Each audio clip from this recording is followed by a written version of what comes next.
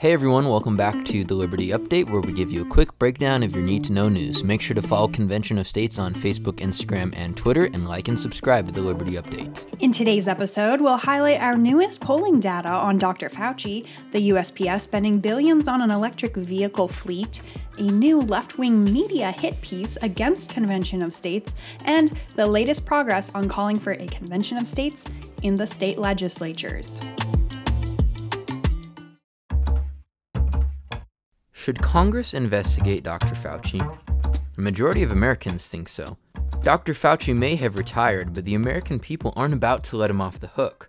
New polling from Convention of States Action and the Trafalgar Group reveals that 52% of voters say that Dr. Fauci, who oversaw the nation's botched response to the COVID-19 pandemic, should be investigated by the new Congress for his inconsistent testimony about research leading up to the pandemic and then his actions mismanaging the pandemic. This sentiment is most widely shared by Republicans, 80% of whom believe Fauci should be investigated. 56% of independent voters agree. Fauci's response to COVID-19 was widely criticized from many angles. At one point, the now former director of the National Institute of Allergy and Infectious Diseases testified to Congress that the National Institute of Health had never funded gain-of-function research in Wuhan, China, where it is believed COVID-19 originated. Documents later obtained through a lawsuit, however, suggested that Fauci's statement was dishonest. The documents make it clear that the assertions that the NIH did not support gain-of-function research or potential pandemic pathogen enhancement in Wuhan are untruthful, explained one laboratory director. Contrary to Fauci's claim, the NIH unequivocally funded gain-of-function research in China. Fauci was also criticized for sending mixed messaging about masking in the early days of the pandemic.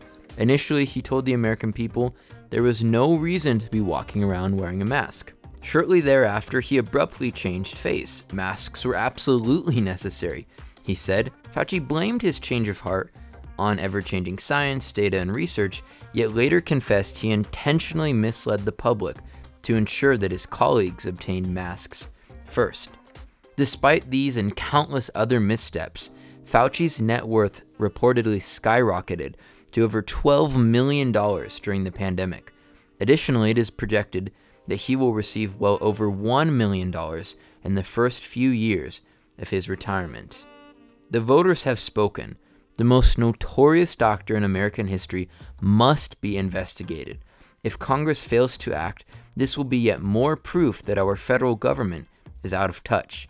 Any government that empowers unelected, power-hungry bureaucrats like Dr. Fauci to upend the lives of millions of Americans needs more than just an investigation.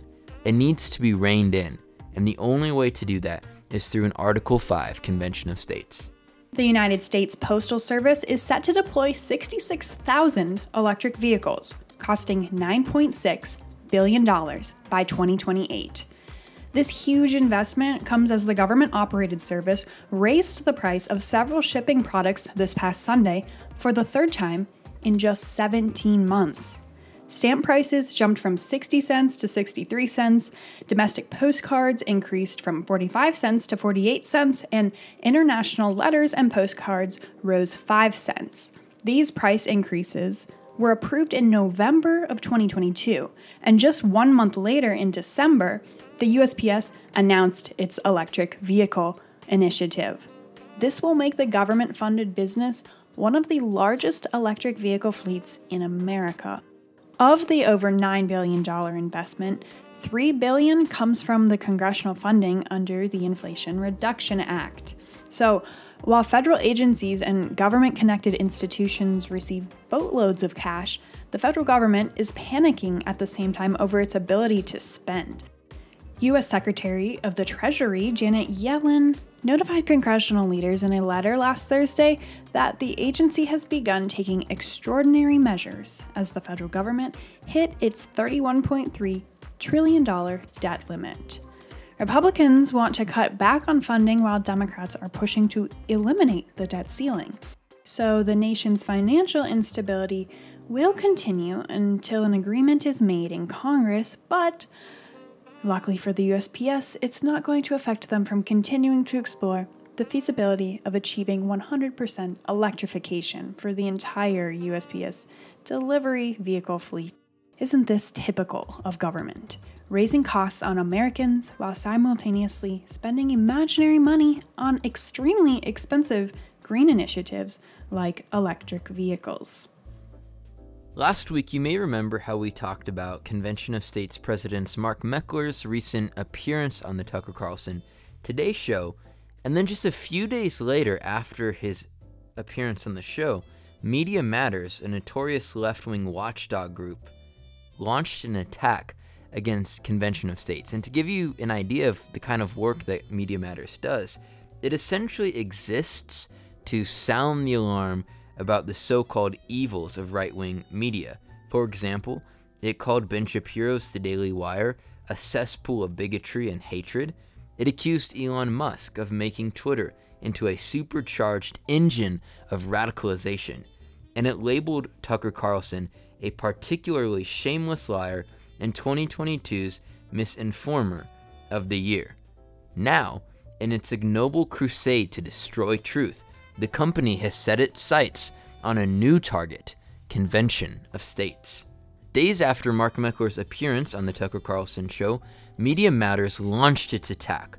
Tucker Carlson embraces fringe Convention of States movement, the headline declared. It went on to claim that Mark's rhetoric on the show was regressive, far-right, and a racist dog whistle.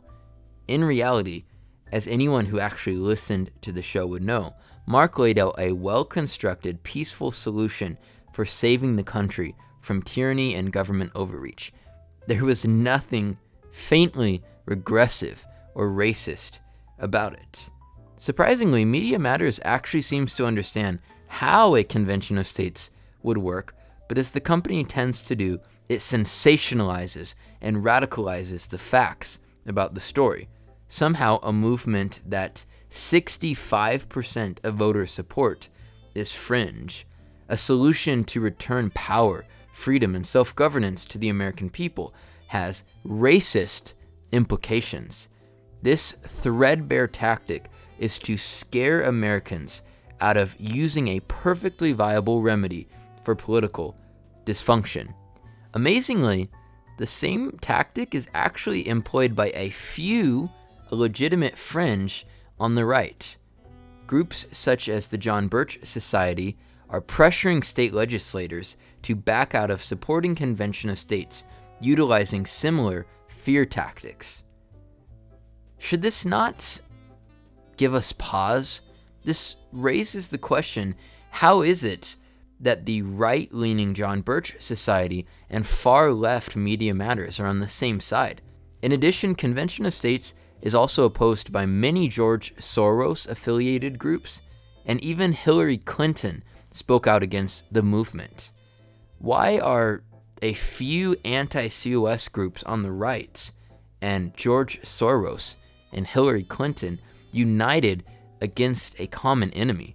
Today, the organization has been endorsed by Mark Levin, Ron DeSantis, Mark Meadows, Rick Santorum, Rick Green, Ben Shapiro, Michael Farris, plus over 5 million grassroots patriots. The list goes on and on, so we shouldn't be surprised when Media Matters targets such a group, but it's much more surprising and disappointing when a so-called conservative group attempts to thwart a cause that a vast majority of Republicans are favorable to. The anti-COS fringe on the right must choose between standing on the side of the founders, Ron DeSantis, Michael Farris and Michael Levin, or George Soros, Hillary Clinton, and Media Matters. Unfortunately, they have embraced the latter.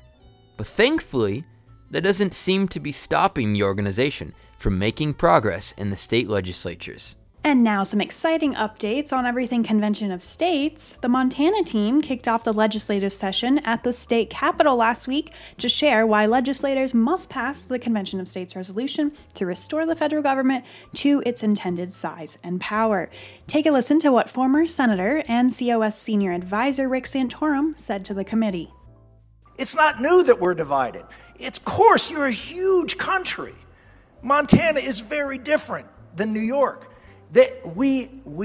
You have been given, final point, you have been given the power in the Constitution under Article 5 to control the federal government.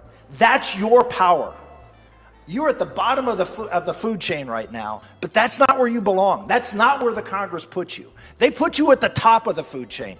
Article 5 is your power. And if you don't use it, and this country fails, it's on you. Montana is the first state in 2023 to hold a committee hearing on the Convention of States resolution. And the most exciting news of all, the resolution passed the Senate committee on Tuesday in a 6-4 vote. That's some very exciting progress for Montana. And in some other fun news, Wisconsin became the 16th state to pass the COS resolution 1 year ago this past Wednesday, and Nebraska became the 17th state to call for a convention 3 days later on January 28th, which is 1 year ago on Saturday.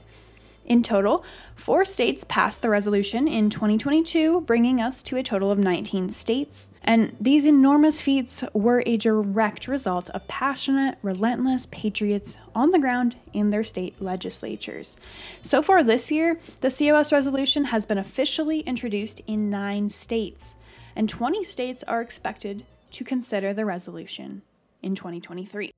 More passages are expected in the coming weeks and months, so make sure to follow Convention of States Action on all social media platforms. And you can also read the stories highlighted today and other news of the week on the blog at conventionofstates.com.